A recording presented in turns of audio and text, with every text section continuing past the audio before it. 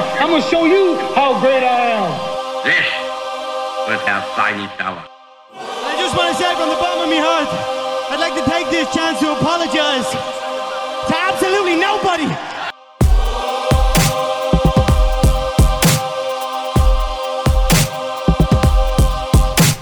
Hello, and welcome to How to Take Over the World. This is Ben Wilson. This episode has been a long time coming. It's one that I'm very excited for. And what can you possibly say about Alexander the Great?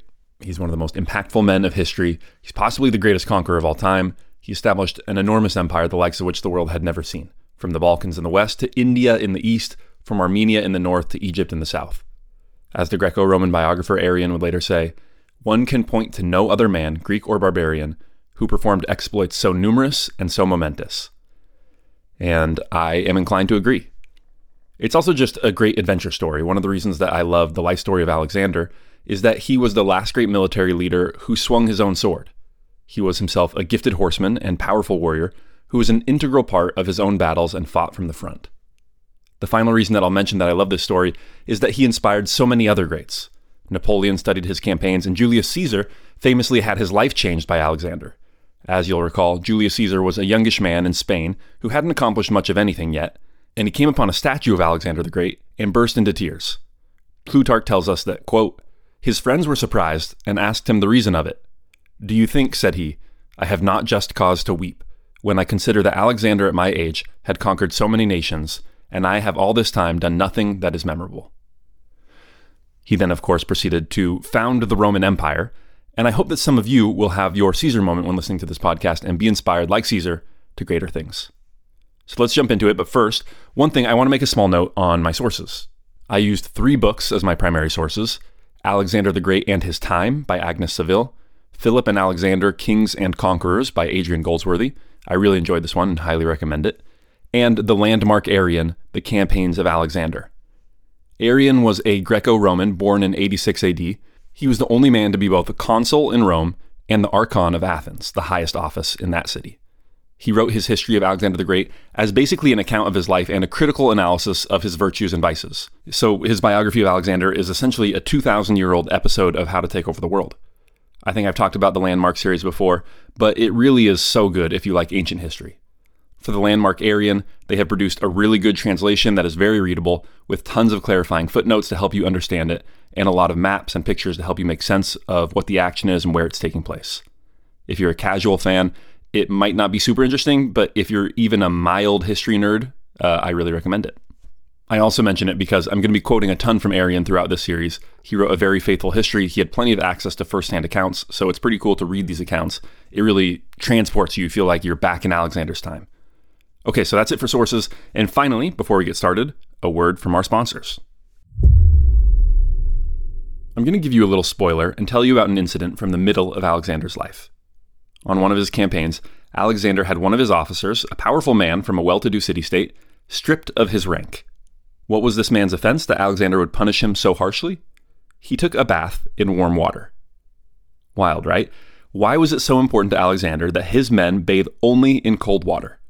Well, he knew it kept them sharp, and actually modern science has confirmed the benefits of cold exposure and cold baths specifically. Taking cold baths has been shown to increase blood flow, improve sleep, support your immune system, and boost your mood, among other benefits. That's why ice baths are something that I've incorporated into my fitness regime for a long time. But guess what? My days of hauling giant bags of ice from the grocery store are over. That's because I am proud to partner with Cold Plunge. The Cold Plunge has cooling technology that gives you ice bath levels of cold without all the hassle. And with their filtration and sanitation technology, it makes the experience far superior to an ice bath or chest freezer.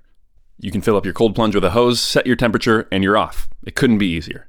So check them out at thecoldplunge.com and use code BENWILSON to get $150 off. Once again, that is thecoldplunge.com and use my name as the code BENWILSON for $150 off. Alexander was born in 356 BC.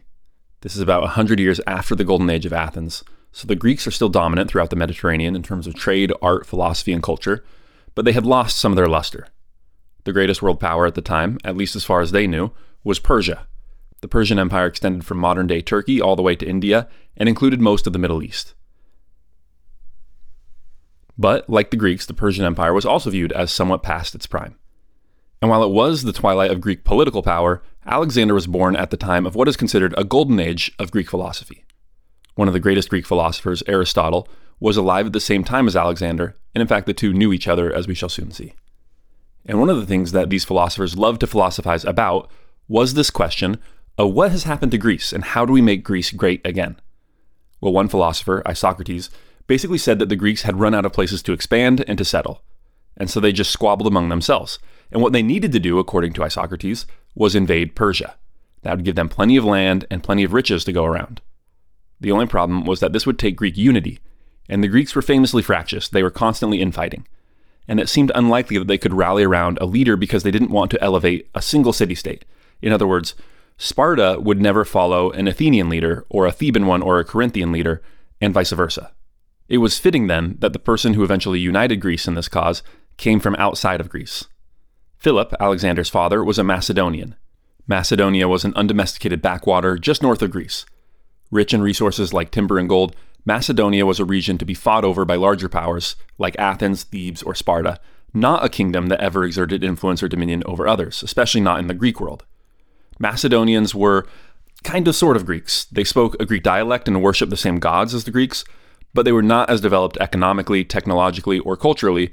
And the big difference that I think made the Greeks think that the Macedonians weren't truly Greek was that they didn't live in city-states.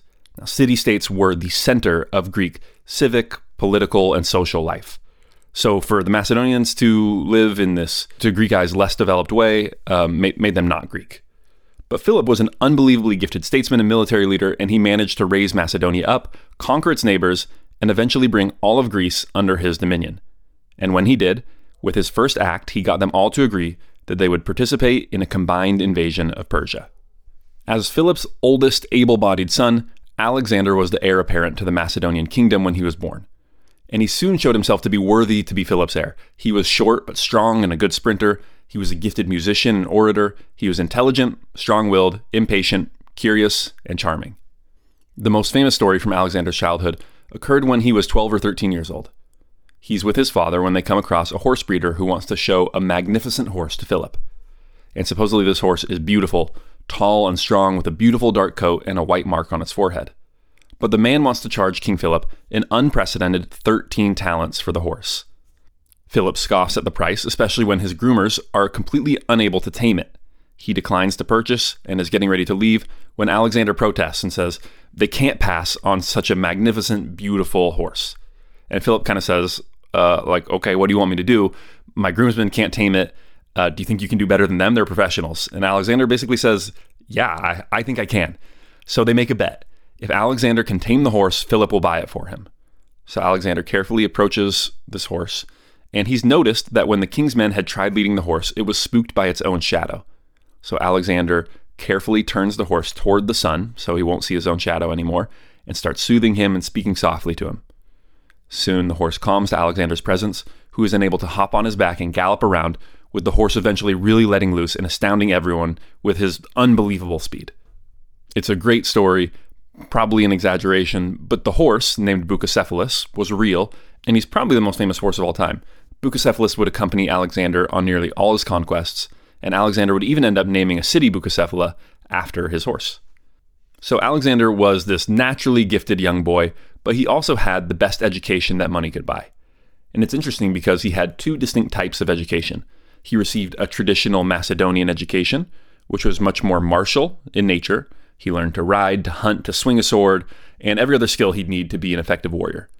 His primary tutor for this phase of his education was a guy named Leonidas, like the famous Spartan king. Not the same person, they just had the same name. He's a relative of Alexander's mother, and he's your stereotypical hard-nosed drill master tough guy teacher.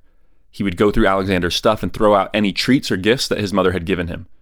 Alexander would later say that, quote, Leonidas' idea of breakfast was a night march, and his idea of dinner was a light breakfast. He was extremely cheap, and he would always butt heads with Alexander over sacrifices. Alexander was very religiously observant, always scrupulous in his observation of proper rituals, sacrifices, prayers, and things like that, and he was always generous in his sacrifices and offerings. Well, this bothered Leonidas, who, as I said, was always cheap, and so he would always tell him he was wasting too much incense in his offering. So later, after a big victory that made Alexander, rich and famous and made him a bunch of money, he sent 18 tons of frankincense and myrrh. So, like multiple shipping containers full of incense. And essentially, as a practical joke, he had it dumped on Leonidas' front step with a note that said, "In the future, I hope you will not be so miserly in your offerings to the gods." Now, that was the Macedonian part of his education. He also received a top-rate Greek education as well. At age 13, Philip finds Alexander a new tutor, Aristotle. And Aristotle is, of course, one of the great philosophers of the ancient world. And whereas Greek philosophy generally was more kind of theoretical, if you think about like Socrates and Plato, Aristotle was much more grounded in reality, in observing nature, and he made more important discoveries and observations in biology, geology, and astronomy, in addition to the more typical philosophical fields of politics and metaphysics and more heady stuff like that. And it is obviously very intriguing that these two had such a close relationship. Unfortunately, we don't have access to Aristotle's curriculum. Wouldn't you just love to know what he taught him and how he taught him and what those interactions were like? If I could choose to be a fly on the wall of any time in history, I think seeing Aristotle tutor Alexander the Great would be way, way up there near the top. But one thing that you can say is that Alexander had an insatiable curiosity, a love of learning and discovering new things that he kept with him his whole life, and I think he learned a lot of that from Aristotle. Now, I said that Alexander was Philip's heir apparent, but it's a little more complicated than that. Macedonian kings were polygamous, meaning they had multiple wives, and Alexander was born to Philip's fourth wife, Olympias. She was the daughter of a nearby king, Neoptolemus of Epirus, and she was a very intelligent and strong-willed woman. And Macedonian royal polygamy was a double-edged sword. It meant that there was plenty of heirs around, but it also meant that there was often conflict for the throne. There were no set inheritance rules. It seemed like usually the throne went to the oldest son, but not always. There was a lot of court intrigue, a lot of plotting, secret murders and poisonings, rebellions. It was actually very rare for a Macedonian king to die peacefully in his bed. And so Alexander and his mother Olympias are both quite paranoid about his position as heir, especially when Philip marries his seventh wife. Everyone knew that he was planning a big invasion of Persia, and it was anticipated that it would take years to carry out this invasion. So, okay, if you're going to be gone for years, you really need to make sure that your home front, your home territory, is secure. And Philip, usually when he was trying to secure something or make an alliance, he cemented it with a marriage, and this was no different. So for the first time, Philip takes a native-born Macedonian for his wife. Many Macedonians, especially the nobility, are thrilled about this. But it's not a great thing for Alexander because a son born to this marriage would automatically have a very strong claim to the throne because of the fact that he would be full-blooded Macedonian. Well, the situation is made worse at the wedding. One of Philip's top generals, a man by the name of Attalus, proposes a toast. And by background, Attalus was one of the most powerful men in Macedonia, perhaps the most powerful outside of the king himself. And for this reason, Philip was marrying Attalus' niece. So their families are getting united through this marriage, which is a big win for Attalus. And so in his toast, Attalus says, "May this union bless Macedonia with a legitimate heir." And, So this is clearly an insult, a direct shot at Alexander, who does not take it well. He throws a cup of wine at Attalus and yells, "Are you calling me a bastard?" Philip stands up to try and break up this fight, but by this time, he's in his mid-40s and he's been through a lot of fighting and has a whole bunch of injuries, including a permanent limp that he developed when he was stabbed through the thigh with a spear. He's also been in a wedding all day. Presumably he's had a few drinks. So when he stands up to try and break up this brewing fight, he trips and falls flat on his face. Alexander, still heated, points at Philip on the ground and says, "Look, everyone, this man was planning to cross from Europe to Asia, but he cannot even cross from one couch to another." This obviously enrages Philip. A royal wedding was an opportunity for him to cement and reaffirm his power in front of his most important subjects in his kingdom. And instead, he's humiliated by what is, let's face it, a pretty sick burn from Alexander. So Philip stands up and he's spitting mad. He draws his sword. He wants to kill Alexander, but luckily his friends restrain him, giving Alexander the time he needs to escape. Alexander goes and spends some time with his mother's family in Epirus, waiting to see how things will shake out. And all of Philip's friends are telling him, "Look, man, you have to make peace with the kid. You can't leave for this invasion of Persia without an adult male heir who's capable of ruling in case you die on campaign." And to his credit, Philip takes their advice. He extends the olive branch, brings Alexander back home, and makes peace. Having said that, there's still a little bit of unease and a little bit of suspicion between Alexander, his mother Olympias, and Philip. But needing a strong heir in place, Philip really bends over backwards To accommodate them, as part of that, he has a big monument constructed that has a statue of him standing right behind him are Olympias and Alexander. So it's very clear, like, this is the royal family: Olympias, Philip, Alexander. Philip is making every effort to reemphasize that, hey, Alexander is my one and only true heir. Another thing he does to assuage their fears is arrange a powerful royal marriage between his daughter and Olympias' brother. This wedding is really supposed to be Philip's final act before heading off to Asia to invade the Persian Empire. It's basically a very elaborate way of saying, hey everyone, I'm super cool and powerful, check me out, and by the way, if I die, Alexander's in charge. See how important this family is to me? Alexander's the guy. But as we know, if you listen to the Philip episode, Philip is assassinated at this wedding. Alexander acts very quickly. He's obviously in the strongest position to take over his father's kingdom, but he needs to worry about rebellions. If the Greeks see even a hint of dissension in the Macedonian ranks or get a whiff of weakness from Alexander, they're very likely to rebel. So Alexander acts very quickly and is ruthless in consolidating power. One of Philip's top nobles and commanders, a guy named Antipater, brings the soldiers together at a place called Vergina and carries out the necessary ceremony where the soldiers declare Alexander king as they clash their spears on their shields. Alexander is 20 years old when this happens, and he becomes king. After this, Alexander has any other potential rivals, anyone even kind of remotely who might think about it, he has them killed, including the infant daughter of Philip's seventh wife. Women obviously couldn't sit the throne, but I guess he must have feared that she could have legitimated the claims of a man by marrying him, or he had some fears around this. At the time, many claimed that Olympias was behind the killing and that she did it out of pure spite and jealousy. It's impossible to say now with certainty who ordered it and why, but it is a pretty ugly incident from early in Alexander's reign. In any case, there were three top commanders who Alexander had to reckon with. The first, Antipater, was with Alexander in Macedonia, and as we just saw, was immediately loyal and declared him king. Okay, so one of these top nobles down. The other two were actually together in Asia Minor, leading Philip's advance guard for his invasion force of Persia. Their names were Attalus and Parmenion. Attalus was the same guy who Alexander had just thrown the wine at the wedding, and he immediately knows that he's in danger. There are two stories. One is that he writes to Athens asking them to join him in rising up against Alexander, but then changes his mind. Attalus, of course, tells a different story. He claims that Demosthenes of Athens wrote to him asking him to rebel, but he rejected the letter and immediately told Alexander. For Alexander, who really hates Attalus, it probably wouldn't have mattered either way. He writes to Parmenion and basically says, hey, could you do me a solid and prove your loyalty by killing Attalus? Attalus was actually Parmenion's son-in-law, so there was some relationship there, but Parmenion could see which way the wind was blowing, and he does, in fact, have Attalus killed. So with that, the internal danger of a Macedonian challenging Alexander for the kingship is over. But before Alexander can carry out his father's dream and invade Persia, he needs to make sure that his broader empire is obedient and his borders are secure. For his first act, Alexander calls together all the Greek city-states in something called the League of Corinth.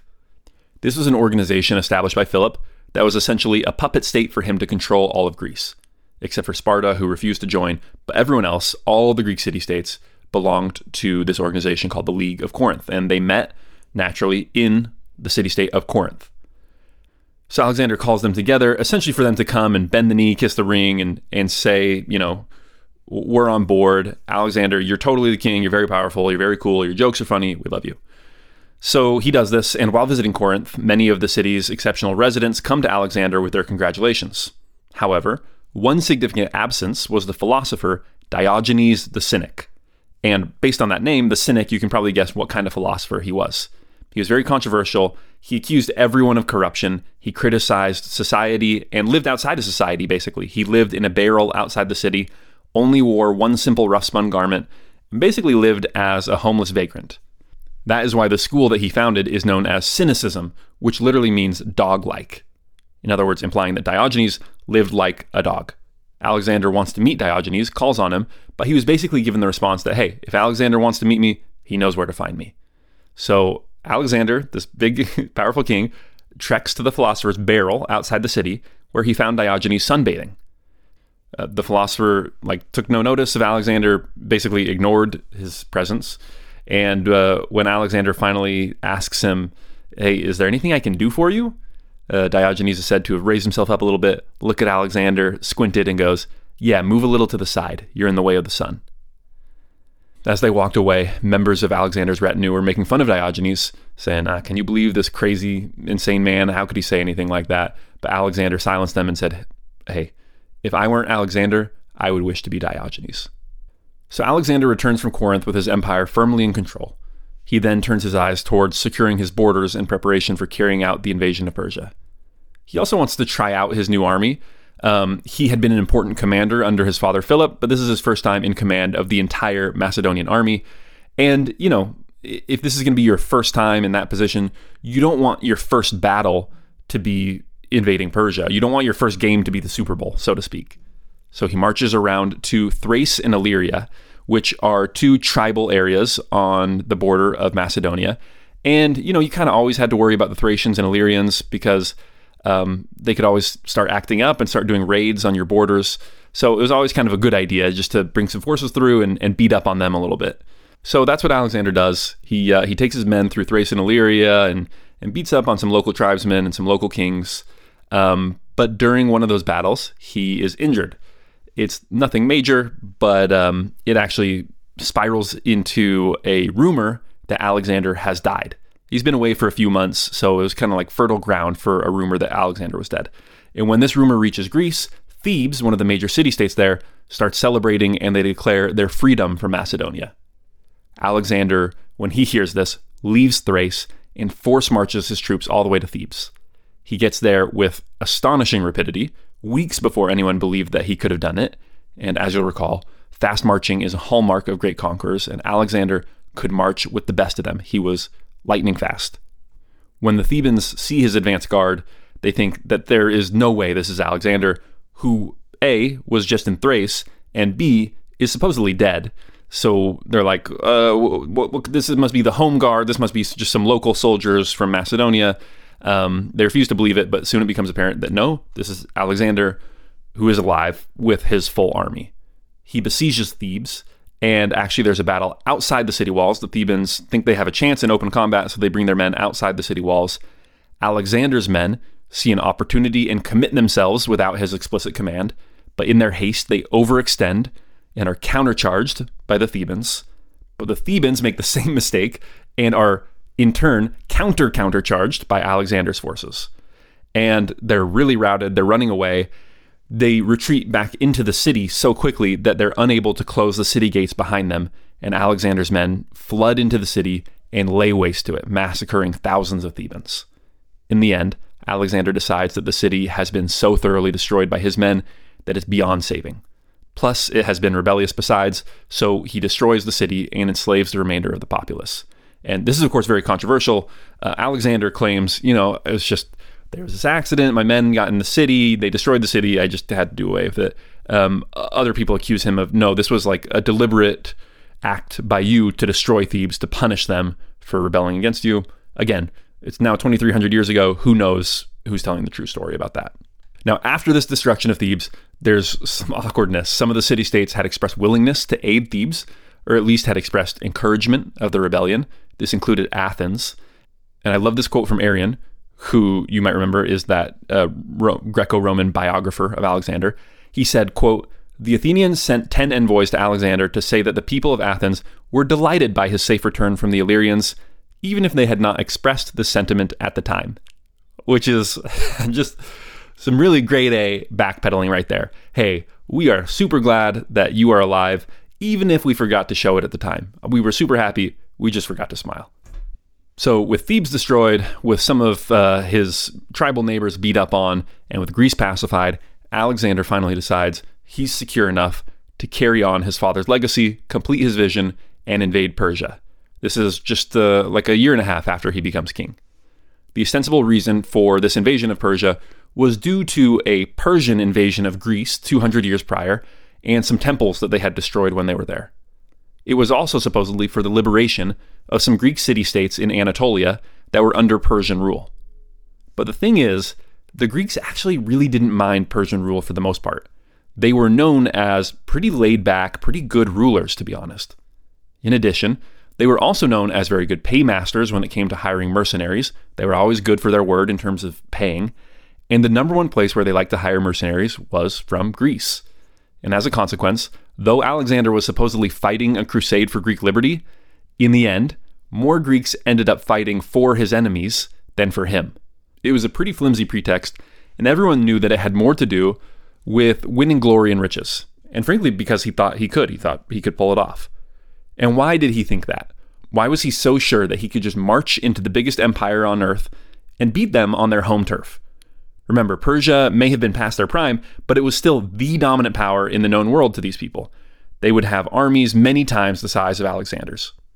Well, the reasons were, on one hand, supreme self-confidence in his abilities as a commander on the part of Alexander, and on the other hand, Greek chauvinism. The Greeks really believed that they were better than everyone else in everything. And to their credit, they were some of the fiercest fighters in the world, especially when it came to their heavy infantry. So most of the time when they fought other people, this did seem to play out in their mind that they typically won more than they lost. Alexander's father, Philip, had created a new infantry tactic that was virtually unbeatable at this point.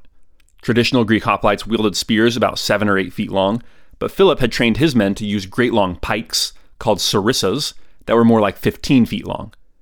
With these pikes, you could have 4 or more ranks of men jabbing the enemy. Philip and Alexander typically used them to hold the enemy in place and then strike with their cavalry to finish them off. So it's with these tactics in mind, it is with great optimism that Alexander invades Persia. He crosses the Hellespont, that's the narrow little strip of water in modern-day Turkey that separates Europe from Asia, and he starts marching toward the interior of Asia Minor, that's modern-day Turkey. And Alexander's opponent, the king of Persia, was named Darius. He had a number of generals and advisors. One of the senior ones was a Greek by the name of Memnon. Memnon advised Darius to go scorched earth strategy. He said the Macedonian infantry were far superior to their own, and they shouldn't risk open warfare. So he advised that they burn all their crops and all their towns in the western part of Asia Minor.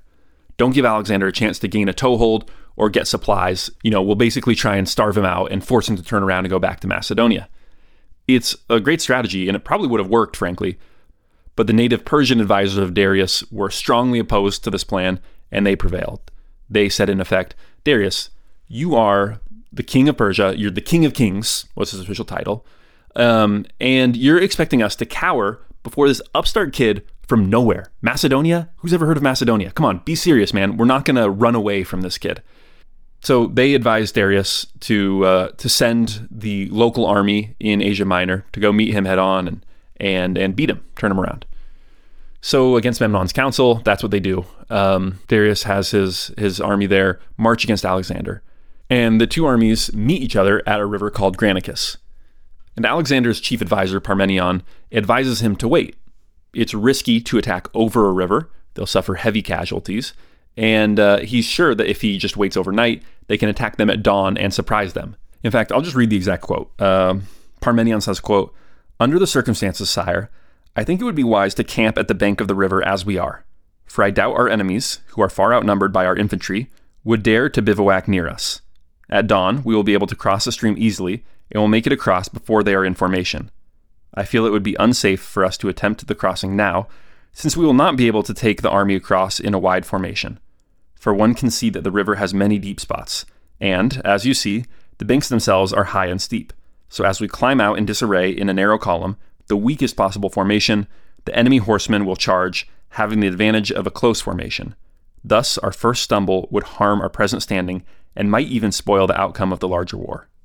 Okay, but Alexander replied, "I know all that, Parmenion, but I would be ashamed, after having easily crossed the Hellespont, if this little stream," such was the phrase he used to disparage the Granicus, "keeps us from crossing as we are.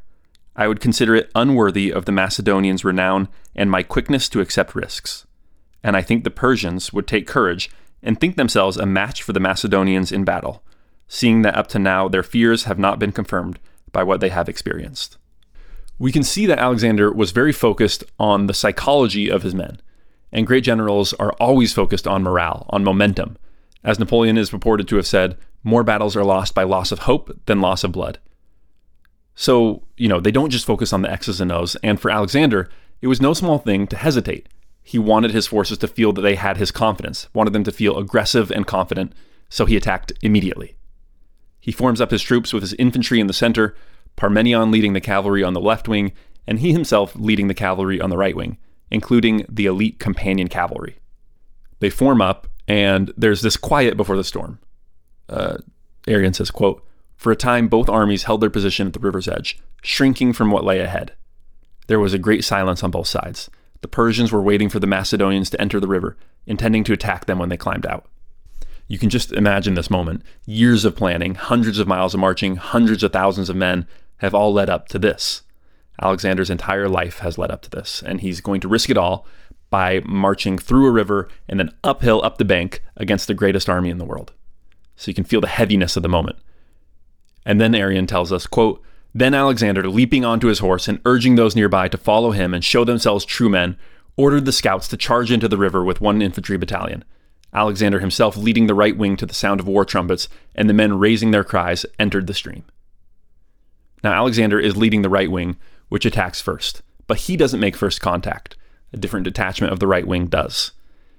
And they're like the first ones to land on Omaha Beach at Normandy in World War II. Here's what Arrian tells us happened to them. He says, quote, "Where the first troops touched the bank, the Persians shot at them from above, some hurling javelins into the river from the bank, others descending to lower ground at the water's edge. There was a shoving match between the two cavalries, one emerging from the river, the other barring its way, and a dense shower of javelins hurled by the Persians, while the Macedonians assailed the enemy with their spears. But the Macedonians, far outnumbered, suffered in the first assault. They were defending themselves from a low and insecure position in the river, whereas the Persians were assailing them from above. What is more, the strongest contingent of the Persian cavalry had been stationed at this spot. Thus, the first Macedonians to engage the Persians, though they showed themselves brave, were cut to pieces. Alexander, seeing this massacre, doesn't retreat, but hurries to the spot with the rest of the cavalry of the right wing. Quote, bringing up the right wing, Alexander now drew near and himself launched an attack on the Persians at the point where the massive cavalry had been posted and where the Persian commanders had been stationed. This would be a hallmark of Alexander's style. He always went straight for the jugular. He himself would take his best troops and attack their command. In this case, one benefit of this is that it serves as a distraction. Everyone is watching as Alexander attacks the Persian high command. Quote, a fierce battle was joined around Alexander, and meanwhile, battalion after battalion of Macedonians succeeded in crossing the river with no difficulty. So in other words, the Persians are watching Alexander duke it out with some of the best troops in the Persian army, and in the meantime, his other soldiers are having no trouble crossing at different points of the river. Arrian tells us that though this is mostly a cavalry battle, it resembles an infantry battle because of the tight space around the opposite bank where all the fighting is occurring. It becomes something of a shoving match. Alexander himself exposes himself to great danger. We read, quote, at a certain point in the fighting, Alexander's spear was shattered. He asked Aretes, a royal groom, for another, but Aretes' spear had also been shattered. He was fighting valiantly with the remaining half of his broken spear. He showed it to Alexander and urged him to ask someone else. Demaratus, the Corinthian, one of the companions, gave Alexander his spear. Taking it up and catching sight of Mithridates, Darius' son-in-law, riding far out in front and leading a wedge formation of cavalry, Alexander also rode out ahead of the line, struck Mithridates in the face with his spear, and hurled him down. At that moment, Roisakes rode at Alexander and struck him on the head with a scimitar. Alexander's helmet, though partially broken, checked the blow. Alexander hurled this man to the ground too, striking with his spear through the man's breastplate and into his chest. Spithridates then raised his scimitar against Alexander from behind, but before he could use it, Cleitos, son of Dropides, struck him on the shoulder, cutting his arm off with the scimitar still in its grasp. In the meantime, more and more cavalry found themselves able to cross the river, and these joined up with Alexander's forces.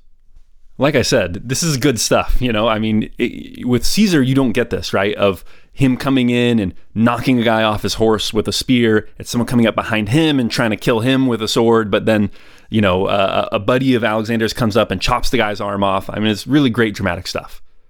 Now remember, the Macedonians fight with sarissas, these big 15-foot pikes. This had advantages and disadvantages, but one advantage is this fighting style tends to wear down the enemy over time. Imagine you're a Persian cavalryman during this battle. You charge in, and at first things are going all right. The Macedonians have these big long pikes, but they can't get much thrusting force because they're so long. I mean, just think about it. You got a 15-foot pole with a metal spike on the end.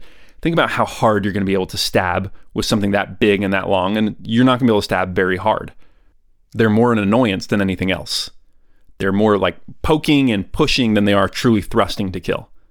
And so you're not too worried. You're knocking aside these sarissas and trying to get a good stab in at your enemy. And maybe you do. Maybe you get 1 or 2 good stabs in and you kill a couple Macedonians. And then as time goes on, these sarissas keep just swinging around and poking you in the face like flies. Remember, they're so long that multiple ranks of Macedonian soldiers can be going at the same time. So there are just these pikes everywhere hanging around your face. And for the most part, you're blocking them and knocking them aside. And then one glancing strike gets through your defenses and cuts your cheek. It's not much of a cut, but it's not nothing. And then a few minutes later, another pike swings by and hits your mouth. You think it might have knocked out a tooth, but you don't have time to check. And then a sarissa that you don't even see cuts your arm. And now another blow hits your forehead. And now you're tired. You're sick of constantly trying to fend off these blows. There's blood in your eyes, blood in your mouth. And you start looking around and seeing that the men to your left and to your right are looking every bit as tired and as cut up and as bloody as you are. And then you see one sarissa hit a guy square in the face, and his nose is half dangling off, and you start to back up a little bit. In fact, you realize everyone is backing up a little bit. And then someone starts to turn and run, and before you know it, you've turned your horse around. All you know is you don't want to be the last man on that battlefield. And this is exactly what Arrian tells us happened. He says, quote, "And now the Persians, their faces and those of their horses, torn by the lances striking them from all sides, were thrust back by the Macedonian cavalry. They gave way first where Alexander was bearing the brunt of the battle. When their center collapsed, both cavalry wings also broke, and a desperate flight began. The Persian cavalry flee, and the Greek mercenaries who served as infantry are left standing dumbfounded in the middle of the battlefield. Alexander surrounds them and begins to slaughter them, though he does eventually take 2,000 prisoners, who he sends back to Greece as slaves. The Persian army is shattered completely. Now, the war isn't over. This was a regional army, not the full Persian army, and Darius himself wasn't present at the battle. But it's a huge victory. In a single day, Alexander has won all of Asia Minor, most of modern-day Turkey. Alexander then does something interesting.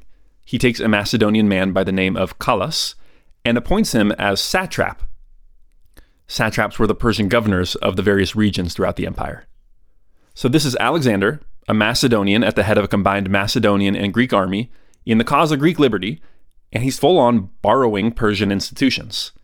It's basically the opposite of what the USA did in the invasions of Iraq and Afghanistan. Now, partially this reflects the centrality of the Persian Empire to the Mediterranean world. It was the only real empire around. The Persian king was the king of kings. In fact, in Arrian's Campaigns of Alexander, when he simply says the king, he isn't referring to Alexander, but to Darius. So this is the only real model that Alexander has for how to run an empire. But it's also a clever propaganda move by Alexander. He's basically saying, look, I'm the king of kings. I'm the one with the power and authority to appoint satraps. Look at me. I'm the captain now. And that would be his official position ever after the Battle of Granicus, that he was the rightful king, and he was only temporarily being dispossessed by Darius, who, for whatever reason, was stubbornly refusing to let Alexander take his rightful throne. In fact, he still collects the same taxes that the Persian Empire collected, the exact same taxes. He just has them come to him now instead of to the Persians.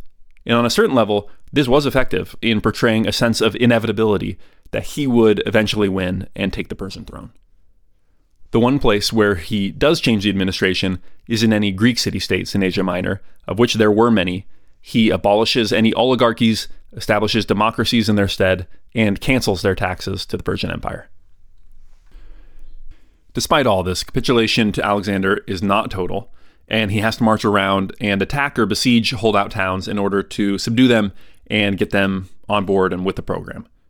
This goes on all autumn, and then in the winter, Alexander sends home any recently married troops so they can take care of their business and, frankly, impregnate their new wives. It was important to the Macedonians to keep the population base healthy and growing. Alexander himself remains with his older troops, the poor guys who don't get to go home and get laid, and together they conduct more mopping up operations in Asia Minor. It is during these mopping up operations that Alexander comes to the city of Gordium. They had a legend in Gordium that an old farmer had a wagon, and long story short, there's a rope at the end of the wagon that had tied it to a post, but the rope got impossibly tangled into this huge, tight ball of a knot. And this old farmer prophesied that whoever could untie the knot would be the king of all of Asia. Supposedly the knot sat there, unsolved, for 100 years. So Alexander comes to the city and finds this knot. He's 22, he's just won this major victory, he's styling himself as the king of Asia, and he feels like he has to solve it and prove that he's the one to rule all of Asia. According to one legend, he stays up all night, carefully picking at the knot, and eventually is able to untie it. But according to the more famous version of the story, he stares at the knot for a while, looks at it, goes around, looks at it from every angle, and then takes out his sword, cuts it in half, and says, "Now it is undone." This is, a great story. Probably not exactly true, right? It sounds a little too good to be true, and it probably is a little bit of a myth, but the Gordian knot is a common expression now for an extremely difficult or unsolvable problem, and cutting the Gordian knot is an expression that means solving such a problem with a clever or incisive solution. And true or not, I think this story is illustrative of Alexander's nature. He always found the direct route to solving the problem and shed all extraneous considerations. After cutting the knot, Alexander is rejoined in Gordian by his fresh recruits who had gone home from the winter to spend some alone time with their wives, and with his army once again at full strength, Alexander marches towards Syria, another region within the Persian Empire. But he was not going to be able to march through the rest of the Persian Empire unchecked. Darius himself had not been present at the Battle of Granicus, as I said, and he was now leading the full force of the Persian Empire, and he was pursuing Alexander. When Alexander hears that Darius is in the area, he marches straight for him. In fact, Darius and Alexander, in their haste to meet each other, both are anxious for this battle. They actually overshoot each other and end up on kind of opposite sides. This is dangerous for Alexander because it cuts off his supply line. So he turns his army around to meet Darius and the Persian army at a town called Issus. He's in a very familiar position. Once again, he has to be an attacker. Once again, he must attack over a river. But unlike at the Granicus, where his forces were pretty close to equal, probably outnumbered the Persians a little bit, in this battle, his army is vastly outnumbered by the Persians. The night before the battle, Arrian tells us that Alexander, quote, said everything a brave leader would naturally say to hearten brave men on the eve of a dangerous venture. And his troops approached him from all sides, clasped their king by the hand one by one, and with encouraging words, urged him to lead them out at once. The next day, Alexander leads them out to the battlefield, only to find that Darius has begun to build rudimentary defensive fortifications on the opposite bank of the river. And that's a very sensible thing for Darius to do, since he knows Alexander is the one who has to attack. But Alexander uses this fact to his advantage for a morale boost. He tells his men, this made it clear that Darius, in his own mind, had already been humbled in spirit. In other words, look, Darius is building fortifications because he knows he can't meet us on open ground. He knows that he can't go mano a mano, his men versus my men. They know that we're better than them. That's why they're scared. They're building these fortifications. Once the armies line up, Alexander rides on his horse up and down the line. And we imagine he must have looked stunning, right? Riding on Bucephalus, sporting his armor, and looking strong and dangerous and very active. While Darius was at the battle, situated in the center, behind the front divisions, behind the infantry in the middle, you don't get the impression that he was particularly involved in the battle or that he was the kind of warrior that Alexander was. So Alexander, by riding up and down the line, is drawing this contrast between him, a fighting man, and Darius, who's just kind of sitting behind the enemy forces. So finally the time comes for the battle to begin. Once again, Alexander leads the right wing, Parmenion leads the left wing, and the infantry are stationed at the center. And once again, Alexander leads the initial charge. This charge is largely successful, but it's unfortunately too successful, and Alexander leads too far out and becomes separated from his infantry at the center.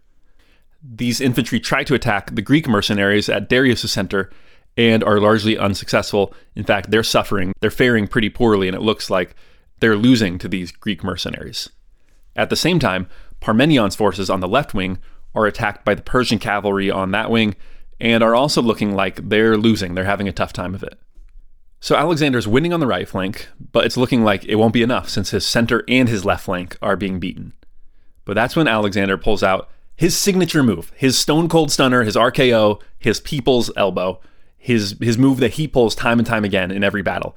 He takes the men with him, the companion cavalry, essentially the special forces of the Macedonian army, and he charges straight at the back of the Persian infantry, right where Darius and the Persian command are located. Darius, who was in a war chariot, as was the Persian tradition, sees Alexander coming straight for him, realizes he's suddenly in danger, and flees the battlefield, runs away. And when the rest of the Persian army sees the King of Kings, a god among men, fleeing before Alexander, even though they are winning at that moment, they too turn and run. And just like that, Alexander flips what was looking like it might be a defeat into a huge victory, a shattering victory.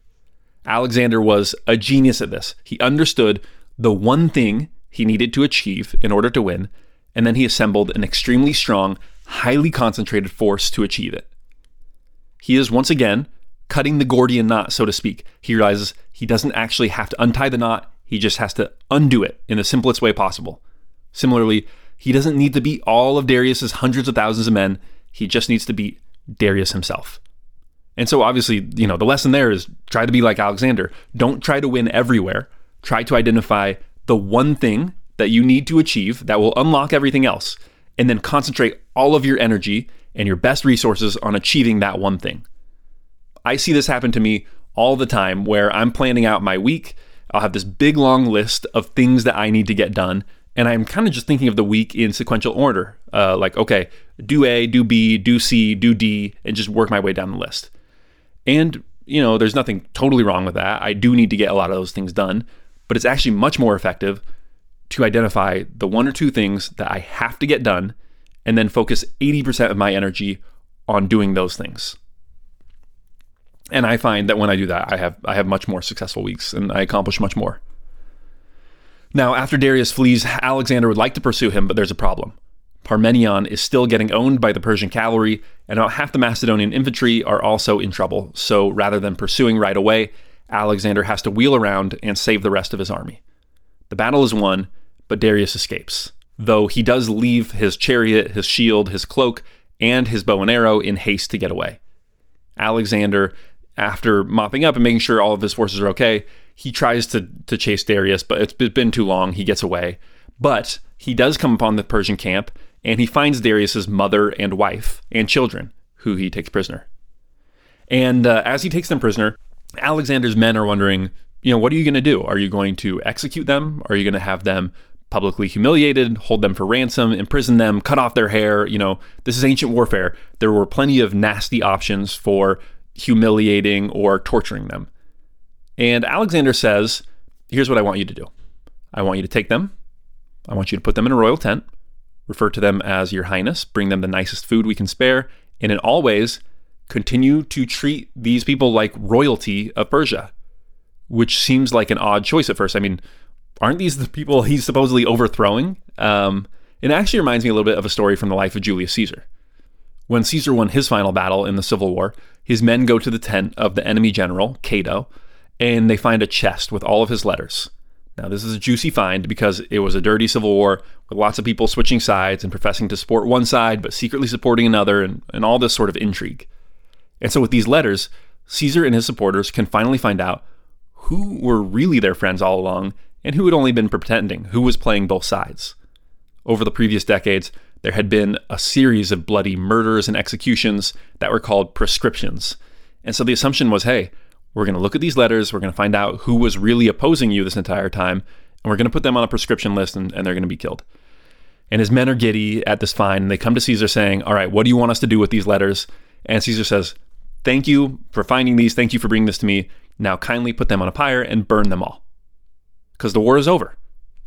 All Romans were his subjects now. It didn't matter.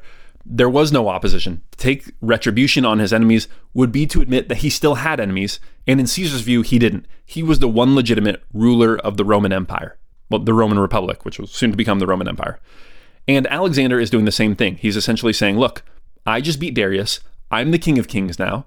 These women are not only my subjects, but they're essentially my family now, since they were related to the old king of kings, who I'm essentially inheriting this empire from. And so what he's doing is establishing continuity with the old rulers, saying, look, it's the same kingdom, there's just a new guy at the top, but you're going to keep paying your same taxes and obeying the same laws, and it is a genius strategy and a very effective propaganda tool that makes, local rulers who have been living under the Persians much more likely to say, okay, yeah, we'll capitulate. Same thing. The new guy, basically the same as the last. In a matter of weeks, Darius manages to make his way back to the heart of the Persian Empire. Many of his forces having survived, he feels beaten and humbled, but not completely defeated. It's not hopeless. It's not like Alexander can just march to Persepolis and take over the empire now. And so he writes to Alexander and makes a request and a proposal. Arrian summarizes what Darius wrote. He says, quote, "Their battle's outcome had doubtless accorded with the will of some god, and as a king, he was now asking a king for his wife, mother, and captured children, and was also ready to form a friendship and an alliance with Alexander." In a follow-up letter, Darius offers Alexander all of the Persian territory from the Euphrates to the Greek Sea, which is modern-day Iraq, Syria, Turkey, Jordan, Palestine, Israel, and Egypt, and his own daughter's hand in marriage. So this is like a Godfather deal, right? This is Alexander, I'm going to make you an offer you can't refuse. So Alexander has made it. Darius is offering him intermarriage with the most powerful family on earth, and oh yeah, half the Persian Empire. He's 23 years old. He could accept this deal and go down in history as one of the greatest conquerors of all time already. His empire would be 1A and 1B with the Persian Empire.